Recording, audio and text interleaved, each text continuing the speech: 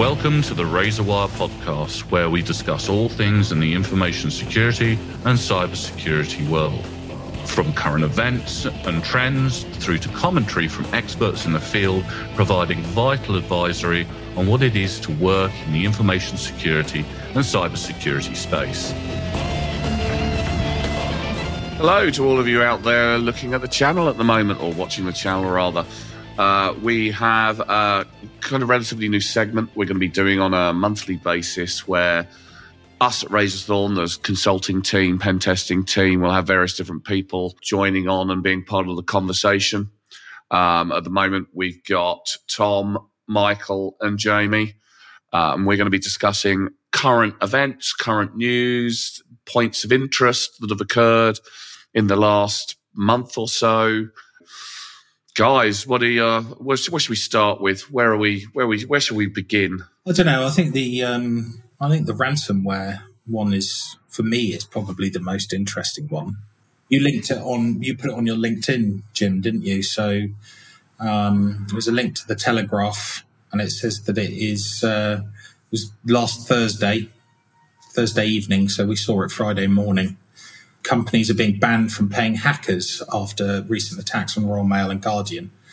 Yeah, the Foreign Secretary has basically stated that the sanctions on 7 Russian hackers linked to a gang called Conti, I think some of you are probably aware of that, because of the sanctions, they're no longer allowed to pay ransomware to that group. I mean, my first question, and I put it in my LinkedIn post, really comes down to the fact that we know a lot of these groups are highly kind of compartmentalized. There's subgroups, affiliates, that kind of thing. Any payment made to, say, an affiliate that had undertaken this, some of that money could eventually, walking its way through the various different subgroups, find its way to those particular individuals. And there's no way to really tell who's doing what. I mean, I find it's an interesting piece of literature. I'd be interested to see how this one plays out. I can't see how they're going to determine that. I think it's going to be interesting, Jim, because at the moment I don't think they've actually specified whether it's going to be purely public sector or national related services that are going to be subject to this ban, this legislation. It's also going to be incredibly hard to police. One thing I think it does do, though, is this hike in cyber insurance premiums, especially for ransomware payouts. It will start plateauing that rise, because where organisations, whether it be public, private sector organisations, have that level of legislation in place where they're not able to pay ransomware if they are subject to it, then there's going to be no expectation on insurers to pay out for it. So it reduces the amount of risk from a premium perspective, from an insurer perspective, that they will have to pay out for these big players who are the main ransomware players within this circuit. But equally, it puts the footing on the organisations, whether it be small, medium enterprises or the bigger fish like Post Office. It puts more emphasis on them to actually invest in their information security controls to make sure that any risks are taken down to residual risk only, and they're not just blindly accepting risk, which is then opening the doors to basic breaches and then ransomware attacks. Yeah, just to clarify something there, it was actually Royal Mail, not the Post Office. They're two separate estates. Yeah, I mean, I'm sure we'll get onto this fairly shortly, but about whether this is indicative of actually the government making a move to make ransomware payments illegal across the board. But even this on its own, I mean, as you said, Jim, is that there are a lot of groups out there all doing this. Who's to say what group leads back to other group, whether it's Russian or not? I feel that the insurance companies are going to take this opportunity to pretty much turn around and say, unless you prove that it isn't going back to Conti or vice versa, then we're not going to pay out. Yeah, and I think you're right. I think, there's a couple of things really here that concern me. First of all, I mean, if they do a blanket ban on paying the ransom for ransomware, first off, there's the whole ethical, is it right, is it wrong? Second thing is, if they ban it, then you're going to get automatically, your data's automatically get leaked out. I suppose third point is will ransomware groups then go off to other pastures rather than attacking UK-based companies, organisations that aren't under the same rule set? But then, I don't know. I mean, it's such a controversial. Well, ransomware is very effective. Even if they don't get a payout, they can always, it's effective and it's insidious, and it can actually get in, into a business. And even if they don't get the payouts from the UK businesses or British businesses that are being told that they can't pay out, they are still able to take that data and sell it on the black market. So it's not really going to stop that side of it. I don't know whether we should explain. I think most people are aware of ransomware, but ransomware is obviously kind of like not even two stages. It's two parallel attacks. One part of it is that they lock up your systems, they encrypt your data and everything else like that. And it means that you can't access and continue doing business. That's one side, and that's the bit that they turn around and say, pay us and we will unlock it for you. The second part of that, obviously, is that they've taken your data, they've exfiltrated their data or could have exfiltrated your data, and they also ransom you and say, right, if you don't pay us, then we will release it on the dark web, we'll sell it, whatever the case may be. So there's two aspects to this. This ban, at least at the moment, on Conti, that hacker group, is only going to really potentially stop one of those sides of attack. So I still think British businesses will be targeted. They'll just change their tack. I think the main issue they've done at the moment, the main thing they'll do is rebrand, re-roll. All they've done is put a ban on Conti and the affiliated subservices that are conducting these types of attacks. Now, in real time, the only way that you can identify if they are related is by doing that in-depth analysis of where that network traffic is coming in, obviously identifying and analysing IP addresses and stuff like that. But that requires a mass intelligence database to be able to reach into to compare your network traffic. Now, that, to my knowledge, doesn't exist. Certainly one that the commercial world can't dip into at a moment's notice as an immediate reaction to being subject to ransomware. So all they've got to do is rebrand. Or just use independent brokers that can't necessarily be traced back to them. I mean, so they're still going to be using the same tactics, they're still going to be using the same algorithms, the same programming, but they just won't be identifiable as Conti. So there's the very simple loophole. So and that's one of the, in my mind's eye, one of the main failings of this legislation is they're obviously condoning ransomware attacks and they don't want it to happen, but they're only doing it to one explicit organisation, which you can't necessarily prove. I reckon they'll expand it. Yeah, that was going to be my next question is, do you think this is indicative of the UK government actually taking a stance here and pushing out, broad, not worldwide, but UK-wide, British-wide, saying that you can no longer pay ransom? I think it's a knee-jerk reaction on an official level because they felt that they had to say something and do something about it. But they obviously really didn't think about it, or they didn't speak to somebody in the intelligence industries, the cybersecurity intelligence industry, about how they were going to do this. Because I mean, they have specifically named individuals there. We have no idea who those guys are. We don't know what their handles are. I mean, maybe some of the security intelligence people will, but who's to say they don't have multiple handles? Who's to say they're not in multiple groups? I just think a bit more thought needs to be put into this.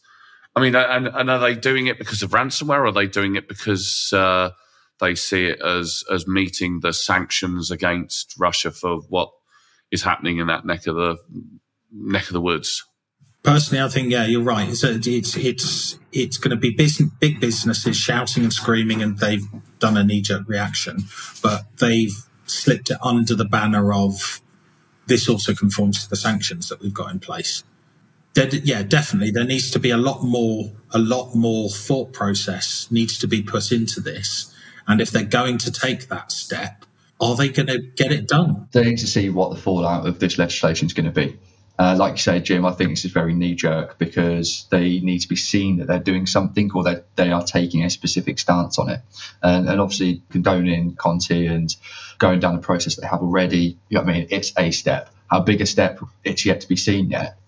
In terms of building on it, yes, absolutely right. I think they will build on it to eventually, obviously, you can't blanket ban payments on ransomware.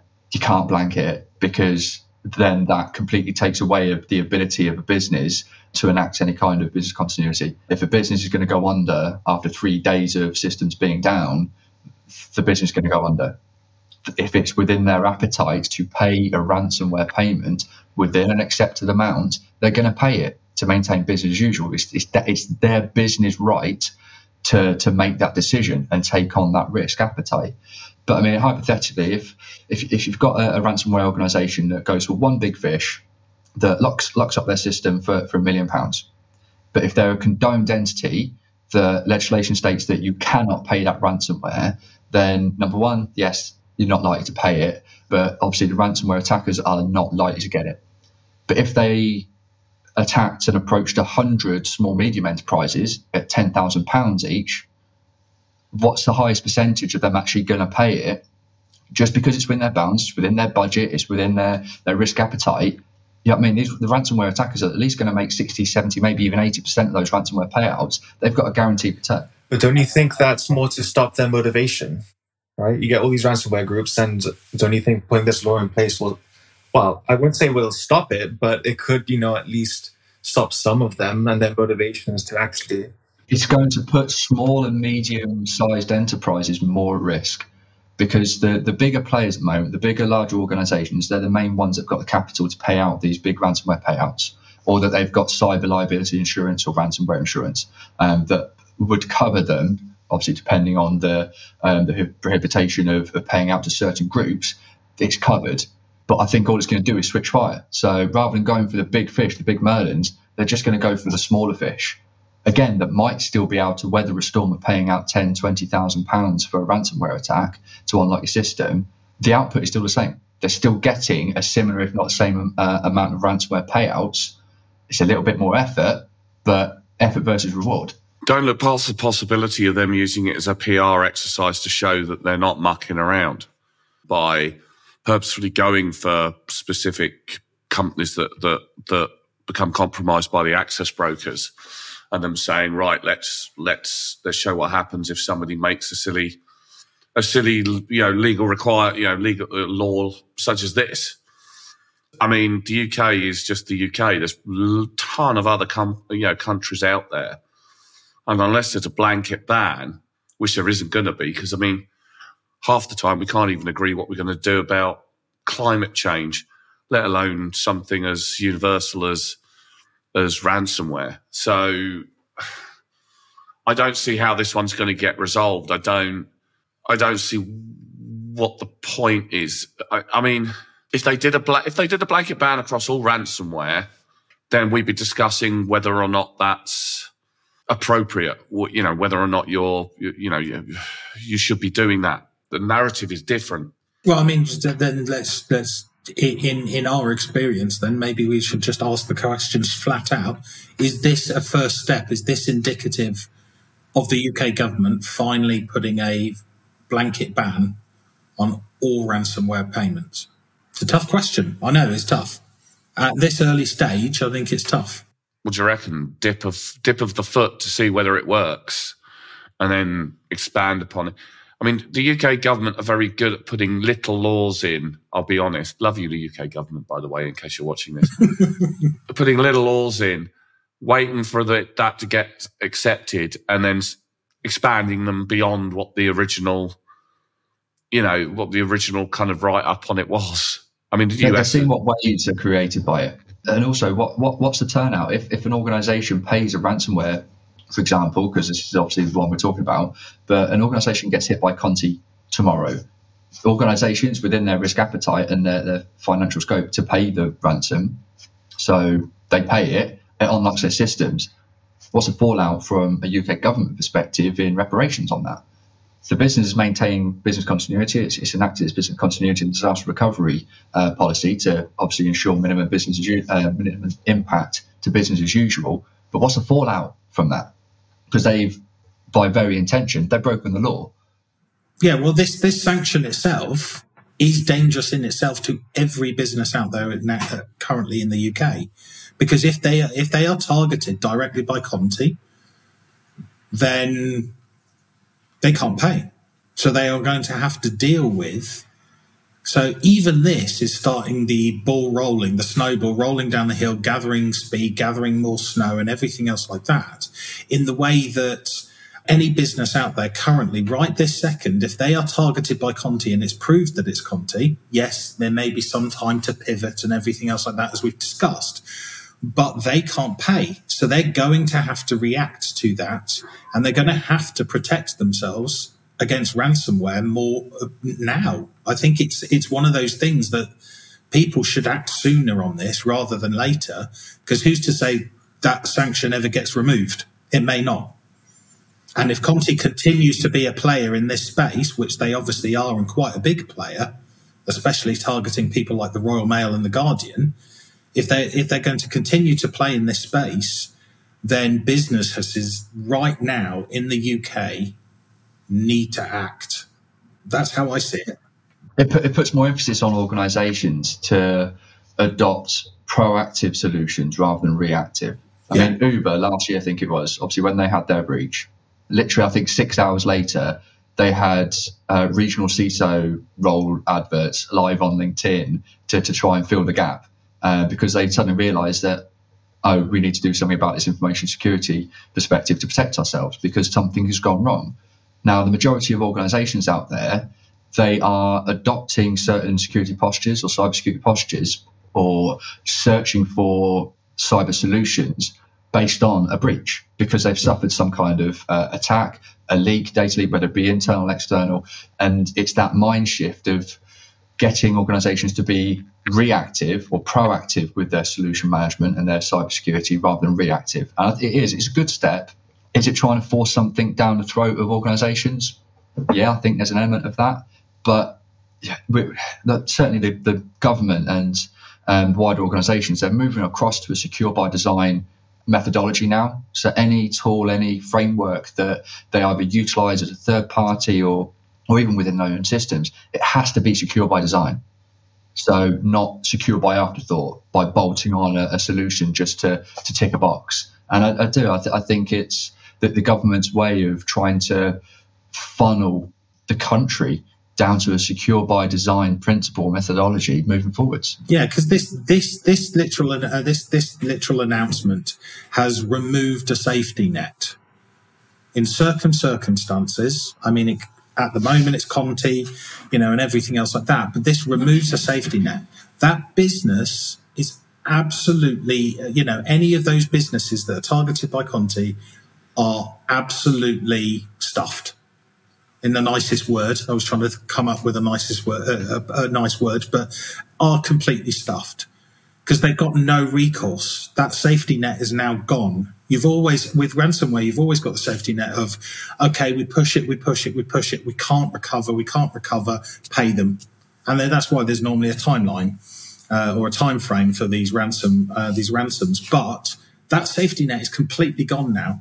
So people are going to have to react to that. But then does that put the hand of God in organisations like Conti? So if you come under the crosshairs of Conti, hypothetically, that's business end.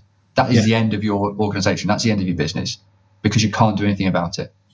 Yeah. But the big problem there is you won't know until you've already been done.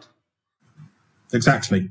So people need to act. This is what I'm saying. People need to act now. Pardon me for being a little bit on the cynical side, but in the 25 years that I've been here, we don't spend enough on security at the best of times. And the only time money really is spent on security is when there's a compliance obligation or a requirement to do so due to, wanting a specific type of business.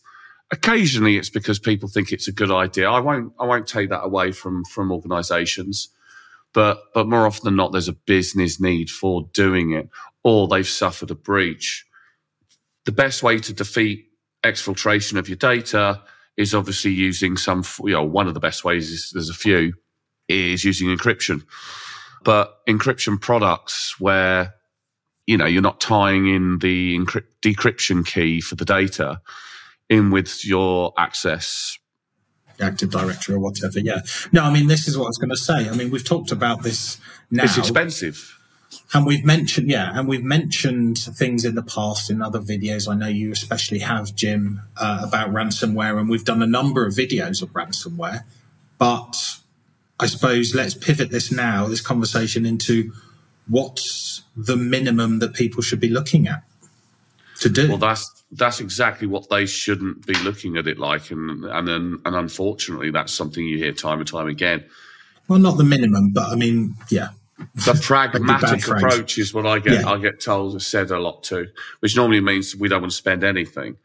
It's different depending upon the type of company. It depends on your assets. You know, this is why you have hopefully an information security professional at hand, or you have one on staff, or you have an organization that you deal with, because you need to look objectively at your organization, what it does, its assets, and what defense in depth measures it's got now, before you can even just figure out kind of what you need in order to protect yourself. You know, is it a database? Is it individual files? Are you worried about email being stolen? Because, I mean, that's what happened with Sony. I mean, it wasn't necessarily a ransom piece that happened to them, but somebody hacked in and nobbled all their emails where various different people were criticizing, high-profile individuals, and then just releasing them out on the internet. Weirdly enough, I just recorded a podcast on legislation a little bit earlier with a couple of guests, and there's no seemingly way. I mean, Cyber Essentials is not exactly going to protect you from this kind of issue, is it? Let's face it. If you follow Cyber Essentials, there's nothing in the Cyber Essentials requirements that's going to protect your organization from a ransomware attack. I'm sorry for all of you out there that might be thinking, oh, but, you know, it's a cybersecurity requirement. It's just not up to scratch for this kind of level of attack. It's such a convoluted subject matter, and it's so sort of different from company to company. I'd need to go in. I mean, any organisation saying protect us from ransomware, I'd have to go in, see what they've got, how they're working, what their incident response is like, what how they're set up, what their critical assets are that they can't do without, that if it was encrypted, ransomed. Yeah, I know. I completely get that. Companies won't spend the money unless they see a need to. And if they see a clear and present threat, then they'll spend that money. You know. Do you not see this as a clear and present threat? That safety net has just been ripped out. I know there are certain circumstances that it has to be Conti and everything else like that, but around a piece of ransomware in a fairly specific scenario, there is no longer a safety net for. I see it as a change in risk, you know, in your risk modelling when it comes to assessing the risks that you have against ransomware.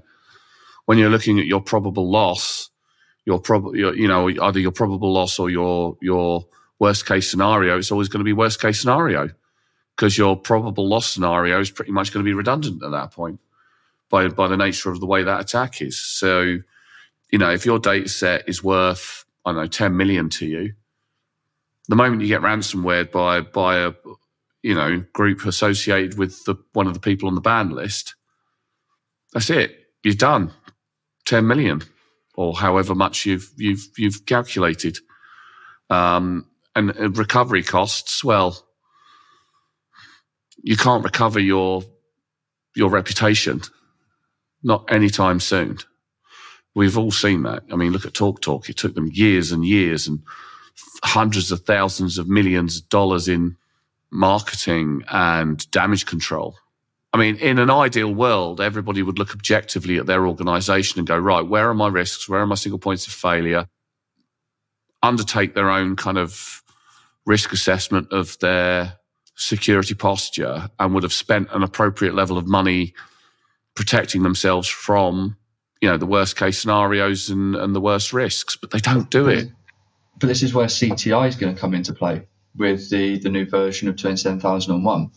And it'd be really interesting to see how many organisations either list or do not list that in their statement of applicability. If it's not forced on them to do it, they won't do it. But by whom? Well, it's down to the organisation to dictate whether something's within scope or not. And if they say, oh, well, we've got no use for CTI, then, and they can put in a dare I say, a half-assed attempt to justify it that the auditor is willing to accept, you know what I mean? Then it's not within scope. No, but you, I, and Jay, and everyone in his dog knows that it's practical to incorporate CTI, especially within the new landscape, with the new risk, with the new threat intelligence streams that are out there, and specifically all the databases that are available for suitably trained CTI individuals. I mean, the world's their oyster, and it's obviously down to the level of competence and training that individuals had. But if the organisation dictates or decides CTI isn't within scope, we're not going to put it on our statement of applicability, then that can be considered obviously during the audit. And if the audit goes, yeah, all right, you give me adequate justification, then it's bypassed. Yeah, 2 months later, they're then subject to a ransomware. I suppose then the only other option is to defang the most likely issue that you're going to experience in that kind of attack, rather than protecting yourself from everything. You know, make sure your backup solution is working and stick on some encryption on your sensitive data. This is where you go back to your data classification. You work out a level that you feel uncomfortable anybody getting hold of information from, and then you just encrypt everything and feasibly encrypt your emails as well, just in case somebody wants to find a dodgy email that you sent, you know, somebody's secretary, or somebody's secretary sent you. I mean, every business is different, but and I agree with you on this. I just think that what we would like to, I think what we're aiming to do here, on at least on this kind of like call, is to provide at least some guidance to businesses for these kind of like emerging threats and everything else like that. Yes, it would be ideal that there is an experienced cyber personnel within their business who can advise, because they have the insight knowledge of what are the critical assets and things like that, and what the best steps would be. But for those that don't have information security professionals within their business, or they don't necessarily have, you know, a company that they can rely on to provide that, what are we advising people to do? I mean, that's why we're consultants. Why are we? What do we advise people to do? I mean, Jim, you've mentioned obviously that, you know, some form of encryption. Ideally, the best form of encryption is to not have it linked to any form of access control, Active Directory, or whatever the case may be. So encryption's one. Backups, again, any backup would be good. But again, ideally, it would be remote, secure backups separate from the network and everything else like that they can draw back in. What else are we talking about? Multi-factor authentication? MFA is all right, but it's not necessarily the be-all, end-all. Yes, it's a layer that can be incorporated within defense in-depth methodology. Well, I mean, multi-factor authentication would take away some of the requirement, not all, because you want to layer security solutions and controls, but would take away some of the requirement for having encryption unassociated with your access control. So if you had MFA and then just general encryption.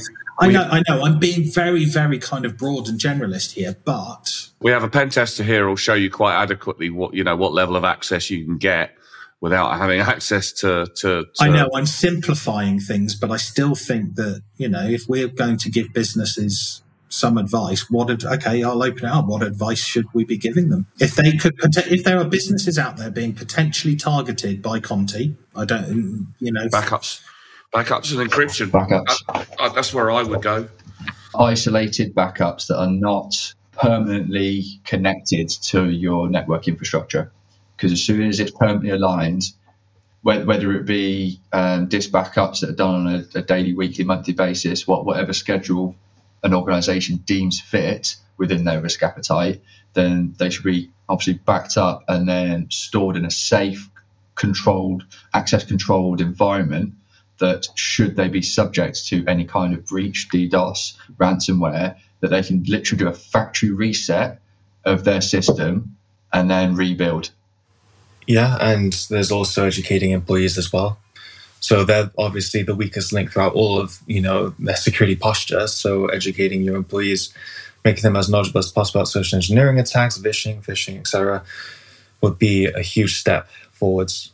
Phishing campaigns can highlight, and again, it's not about the malicious actor, but it's about the the unaware, the uneducated insider threat through accidentally clicking on, we all get emails sometimes, well, hopefully most of the time they're legitimate, but sometimes like the odd one, even no matter what email security solution you got in place, you will get some slip through the net, and all it takes is that one click. So running phishing campaigns can actually highlight those that are at increased risk and susceptible to click those one in 100, one in 1,000 emails that make it through the net. These are so effective as an attack that they are used constantly on firms of all different sizes because they're so difficult to deal with. And by the time you figure out you've got a problem, it's already too late. So, yeah, preempt, but I mean, you've got to convince a C-suite, an IT department, a security person, potentially with quite limited budget, to undertake a security program. And I'll be honest, the encryption of large swaths of just data alone is a risky process, because if that goes wrong, if that process goes wrong, you wind up with a bunch of data that's all corrupted and you can't access it. Not to mention the problems you'll have, depending upon the type of encryption you have, on educating your users, dare I say it, some of your older and less used to technology users, on how to effectively utilize that technology and that new method. It's not a short process. I think being constantly aware of the vulnerability state of your network is pivotal as well. The use of pen tests are great, but they're a snapshot in time. Whether you run them on a quarterly or biannual or annual basis, they're still snapshots. And as soon as one bit of infrastructure, IT infrastructure, gets a firmware update, it changes the scope, it changes the architecture of your network, and it might introduce or highlight additional vulnerabilities, which can be exploited the next day after the firmware update.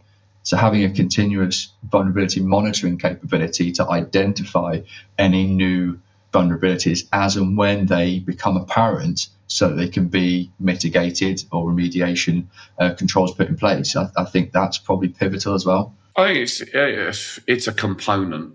I don't think it's a foolproof component. It very much depends.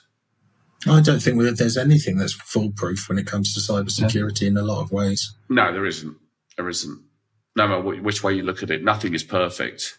You can put in all kinds of prevention in, but I don't know. It kind of goes hand in hand with this European legislation change, really, because if they're going to start imposing a minimum requirement of a standard of security in a more laid out fashion, not that it'll affect the UK because we're not part of Europe anymore, but again, depending upon who's providing the advisories, you could require a blanket level of protection. I mean, let's be honest, we had governments who were able to convince people to lock themselves down for a year and a half or so, depending upon where you are in the world. So, encryption shouldn't be too much of a problem. The price, the main issue will be the price. I think the main thing where this will have a level of impact is not necessarily when it reaches the EU, because, as you say, Jim, we're not part of the EU. We don't have to listen to them anymore, regardless of what your perspectives are. But when it reaches the UN level, a pan-global organisation, I think when they take this up and start introducing regulations and limitations on what businesses can do, I think that's where we'll start pricking our ears up a little bit, start paying a lot more attention, because they will be the ones that are dictating what we can or should and should not be doing. They've already got regulations in place, certainly with the automotive industry, with how the data should be controlled from the manufacturer down to an end user. So they're already starting to define how data should be stored, transmitted and utilised within certain frameworks. So yeah, when it comes down to additional threat spectrums or threat actors, that they're going to start having that level of consideration and impact. We're not looking at security in the right way, in my opinion. I said this in the podcast earlier on. We had a guest and he was saying we need more legislation. And I said, legislation with what? Because we've got legislation here for this, legislation there for that. We've got Excel for legal. We got PCI DSS if you take card payments. Well, it's not legislation, but compliance frameworks and so on and so forth. And we got it for manufacturing. We got it for car manufacturing. We'll have it for IoT. We're going to have it for this, that, and the other. You might have some firms that are trying to comply with like 8 different types of legislation with, crossovers, but not intrinsically linked. And depending on what if you're multinational, what if the EU sends out their legislation and then the US sets out their legislation and then Australia, sets out theirs. Again, you're going to have multiple versions of I think I don't really trust the legislators either, because quite often you have people who don't know the subject matter legislating stuff that they don't know about. I mean, years ago, I remember when the internet first became a bit of a point of concern, when people started realizing that content on the internet was not being regulated. You had some senior MPs and senior American figures saying we need to regulate the internet, but they didn't understand it. Yeah. So they were making arbitrary decisions on something that wouldn't work. But I think that's just politics, isn't it? Yeah, but look at Cyber Essentials. All that, it's nothing. They had to boil it down to the lowest possible common denominator to deal with the broadest base of businesses. Well, they had to allow the lowest common denominator to be able to achieve it. And they're going to have to do the same thing with this legislation, though. Yeah, no, absolutely right. Which means that whatever is introduced, whatever legislation is put into place, will be aimed at the lowest common denominator. So that means that those larger entities who have the ability to conform to better or certainly more mature frameworks, they won't be bound by it. So they'll still be the ones that are at higher risk and the more susceptible to these types of attacks. I just think we need about a joined up approach. I'm a believer in creating a think tank of different information security professionals from different areas of different businesses at different stages of career, from those that have been around for 30, 40 years to those that are relatively new, to come up with a universal guide, a universal set of regulations that you need to meet that isn't set hard in stone, like thou shalt have encryption or thou shalt have this, that, and the other, because different companies have they're going to have different countermeasures depending upon what they do. No, I think you're right, Jim. But also with that, having a think tank with hypothetically 30 years worth of experience across the board, you're always going to have the old guard, new guard mentality or competitiveness. You are, but with the right kind of infosec people, and that will be the tough bit. We've got a pretty good idea of what needs to be done, and it'd be nice to be listened to for once in a blue moon. I'll be honest. We listen to you, Jim. Sometimes. I know you guys do, because you have to. I pay you to. When it comes to Parliament, good example. You hear them saying, we need to raise our cybersecurity capability here in the UK. Okay, how do you want to do it? Get more people with more stuff. Right. Well, that's not that's not a open-ended, random thing to say. I mean, why don't you just go? I think with the ever-evolving nature of cyber, certainly cybersecurity, with the introduction of new tools that are coming out, being developed, like to combat new threats, government are always going to be 5 years behind the curve. 5? 15 years behind the curve. And that's one of the struggles they have. And it's certainly something that I saw in my tenure working for one of the organisations, is that anything new that we were trying to introduce, it was always something that was a year to 5 years behind of like commercial industry or any new solution that we're bringing in. It was always outdated. So when you're trying to look at additional support moving forwards or new products to supplement the infrastructure or device that you've got, they're already outdated because industry's moved on. So, and then it's just an endless void of funds that you're trying to put into it just to keep a capability that went out of date like 10 years before. And I think that's where they're going to struggle, because they're going to try and define legislation on the threats as they understand it now. So from a capture point in time, and when it's introduced, it's 5 years out of date. As they understand it, and they don't. They will no doubt have their people who will be advising them. But are those people InfoSec people, or are they IT people with a bit of knowledge of InfoSec? Because you'll get but two also, sets. what's their mentalities? Yeah, I mean, if you're working for a lucrative governmental organisation, then you're going to want to sweet talk things and put things in a nice pink and fluffy language, rather than actually coming out with the down and dirty of, this is actually what the standard is. This is realism. This is life. This is what you're up against. So, you know what I mean? This is black and white. There's a hell of a lot of grey that's introduced in it. Yeah, I think Tom's got the right idea. I mean, I don't think it's necessarily the experts. It could be the experts that they're bringing in and the people that they may not know their subject matter as well as they'd hope, or whatever the case may be. Or maybe the UK government's just buying the cheapest, the cheapest advice that they can. But even if those people are actual experts, I mean, for example, let's say, Jim, you are the top expert on a subject matter, let's say ransomware, just because we're talking about it, and the UK government actually approaches you and you go, finally, I've got the opportunity to actually make a difference here, right?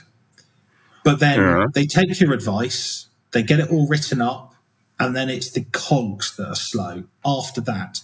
So the UK government may be getting the right advice, but as Tom says, by the time, they might have the right people giving them excellent advice and everything, but by the time that they make that into legislation or pushing it out or advising or whatever the case may be, because of the slow churn and the slow cog turn, that when it does come out, it's pointless, or not necessarily completely pointless, but mostly pointless or out of date or whatever the case may be. No longer fit for purpose. I think it's symptomatic. This is why I think, I don't want to blow smoke up our own arses, but this is why these kind of conversations are important. So something happens and we can go, well, right, yeah, this has happened. Here's a conversation about it, and this is what we advise. This is what we, as professionals, getting it out there and getting the message out there. This is what we need to do. I think every time we discuss this, we're going down further rabbit holes we're discovering. Yeah. We're in flux at the moment. The industry's in flux. We've got more tools than we know what to do with, more tools coming out all over the place. Companies are buying up cybersecurity companies like Billio. Yeah, and other companies are investing heavily in cybersecurity at the moment. So all of these kind of new vendors, new solutions are cropping up, having tons of investment thrown at them. But the problem is it's all tooling. A lot of it is tooling.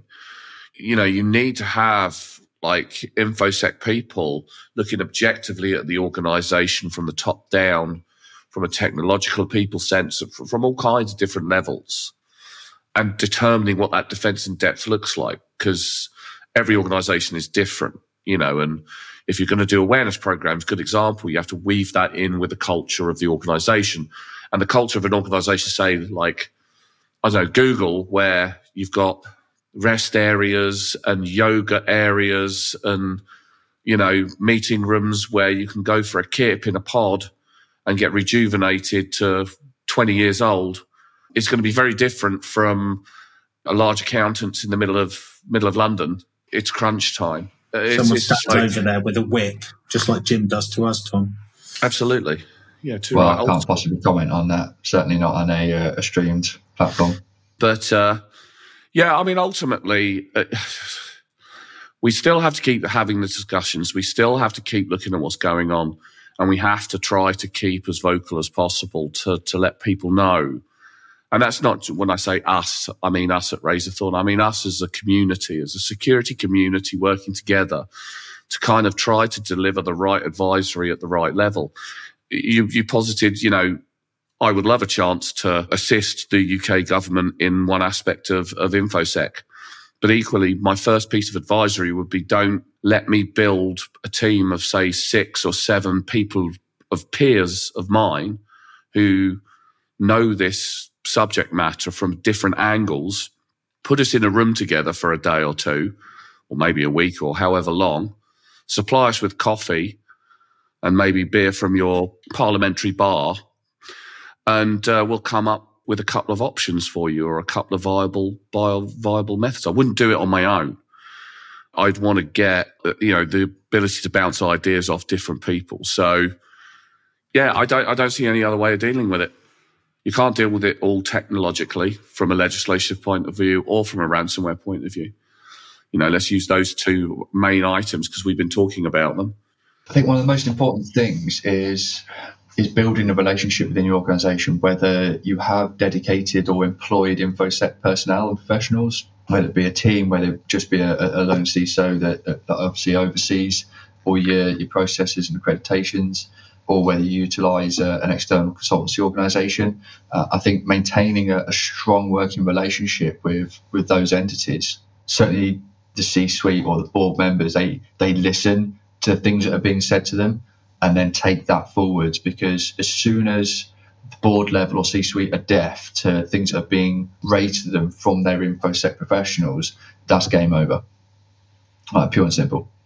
And yes, security, InfoSec, it's never been the flavour of the month for a lot of individuals, but unfortunately, it's a harsh reality. You need InfoSec, you need accreditation, depending on your organisational need. But there are threats out there, there are risks, and there are controllable mitigations that you can put into place to minimise that risk. But risk there will always be. Jim, obviously, we dealt with an incident last week with one of our clients, and to be honest, the output was what they were subject to. They couldn't have avoided because it was a complete random act. But yeah, I mean, we reacted to it and we provided some information, some remedial guidance on what they should do after it. But they were always at risk that might happen. Well, it wasn't random; it was very, very targeted. In all honesty, it's just the methodology that they used. It was going to provide a scattergun approach, admittedly, to what they were trying to achieve, and there was no real compromise. And that's always the difficult one, where somebody has set up stolen basically your identity and is running it completely independent of you and what you have access to, with their own email address and all the rest of it. There's not a massive amount you can do. You can report it, you can kind of take some action, but you're kind of reliant on the security processes of those companies that you've contacted. And unfortunately, they're not always the greatest, and they're not always the most speedy either. That's where education and training comes in, though, is to inform and educate your staff that if you do get something that is of a suspicious nature, don't click it to investigate yourself. Flag it. Yeah, and pass it up. That's a preventative measure that you can take, but it's not. Yeah, people always have. Well, they won't think.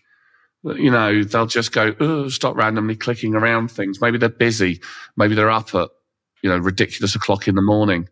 Maybe they're in the middle of doing something and don't think and just click on stuff. Well, there always are the security measures to take place, like segmenting networks or authentication or access controls. Again, there's tons of things you can do. Really good countermeasures. They're all fantastic, but they tend to be for the larger organizations. You're not going to get a small kind of 10-man business doing, that kind of level of segmentation unless they were actively building something in that space, because you just won't have the money to do it. A good firewall will set you back quite a few grand. Then you've got your two-factor authentication, which will set you back a few quid.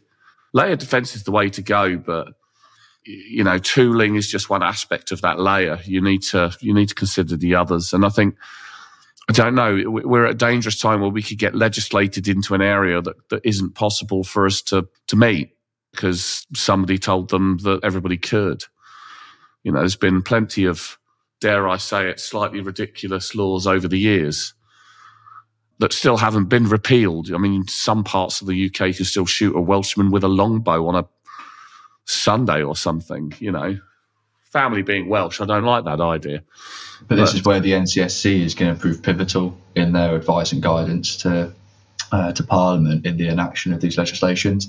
But then it's still reliant on the NCSC is still reliant on the smaller, even medium and larger organisations to feed in that level of that guidance on obviously what they need or what they believe would be. It's not about fairness, but what they believe they can achieve, or the restrictions that they believe that they can continue under from a legislative point of view. So the NCSC have got their work cut out for them on this, because it won't just be obviously an independent governing body that's formed from Parliament. They'll be working with the NCSC, and the NCSC will then obviously work with. I'm not being funny or anything, but you know, they're very underpaid. They're usually trained into that role, and they've only ever known any, you know, stuff within that role. I'm sure they're very good and all the rest. I'm not, you know, cutting them down or whatever, but you've got to get a broad view. One of the big aspects, and one of the things I like about security people, you get them together and you pose them a problem, and they will come up with some really interesting ways of fixing it. And it tends to be quite a nice community to work in. Okay, yeah, we've got people with egos, and we've got a few people who annoy the hell out of a lot of people. But as a general rule, you know, when we're all sitting there working together, we've all had the same experience of a certain level of apathy when it comes to security historically, especially if you've been in the game for over 10 years. And for the first time in history, people are actually starting to see the value of security. But we need to be very careful how we deal with this. On one side, we need to pick the right people. Dare I say it sounds horrible, doesn't it? But the right people to sit there and go, right, government guys, what information have you got? Old school commercial guys, what have you seen in the what's possible in the commercial world? You have worked in the commercial world, so you know what the general consensus is and what's possible and what isn't. Because somebody in government, they've never, you know, more often than not, they've never worked in the commercial world. They've been in the civil service for a long time to get to that position. And it's a different universe. It's very different. As you experienced, Tom, you know, moving from the forces into the commercial world. I mean, admittedly, you had the massive luck of joining us, but still, where like the balance of that luck is kind of resting. But neither do I at the moment. But that's why we have Michael. I'll look forward to my 6-month review. I think we've discussed 2 specific big points. I mean, we could go all day long discussing a number of other things, but I think the 2 biggest points there are watch this space and find out what happens with ransomware in the UK, in the US, you know, globally. Because I think once one person or one nation makes a rule, we'll probably start to see that rule echo out a bit. Same with look at GDPR. The UK's left Europe, and when GDPR came out, we said, right, we're going to conform to GDPR because all the work has already been done for it, and there was no reason to reinvent the wheel, you know, for right or wrong. And I think it's going to be the same for this legislation as well. It will be interesting to see where it takes us. But again, I'll echo the sentiment that I think whatever is introduced legislatively will be 2-3 years too late. I say too late. I mean, anything introduced will have an effect. It will have value, but it'll be out of date.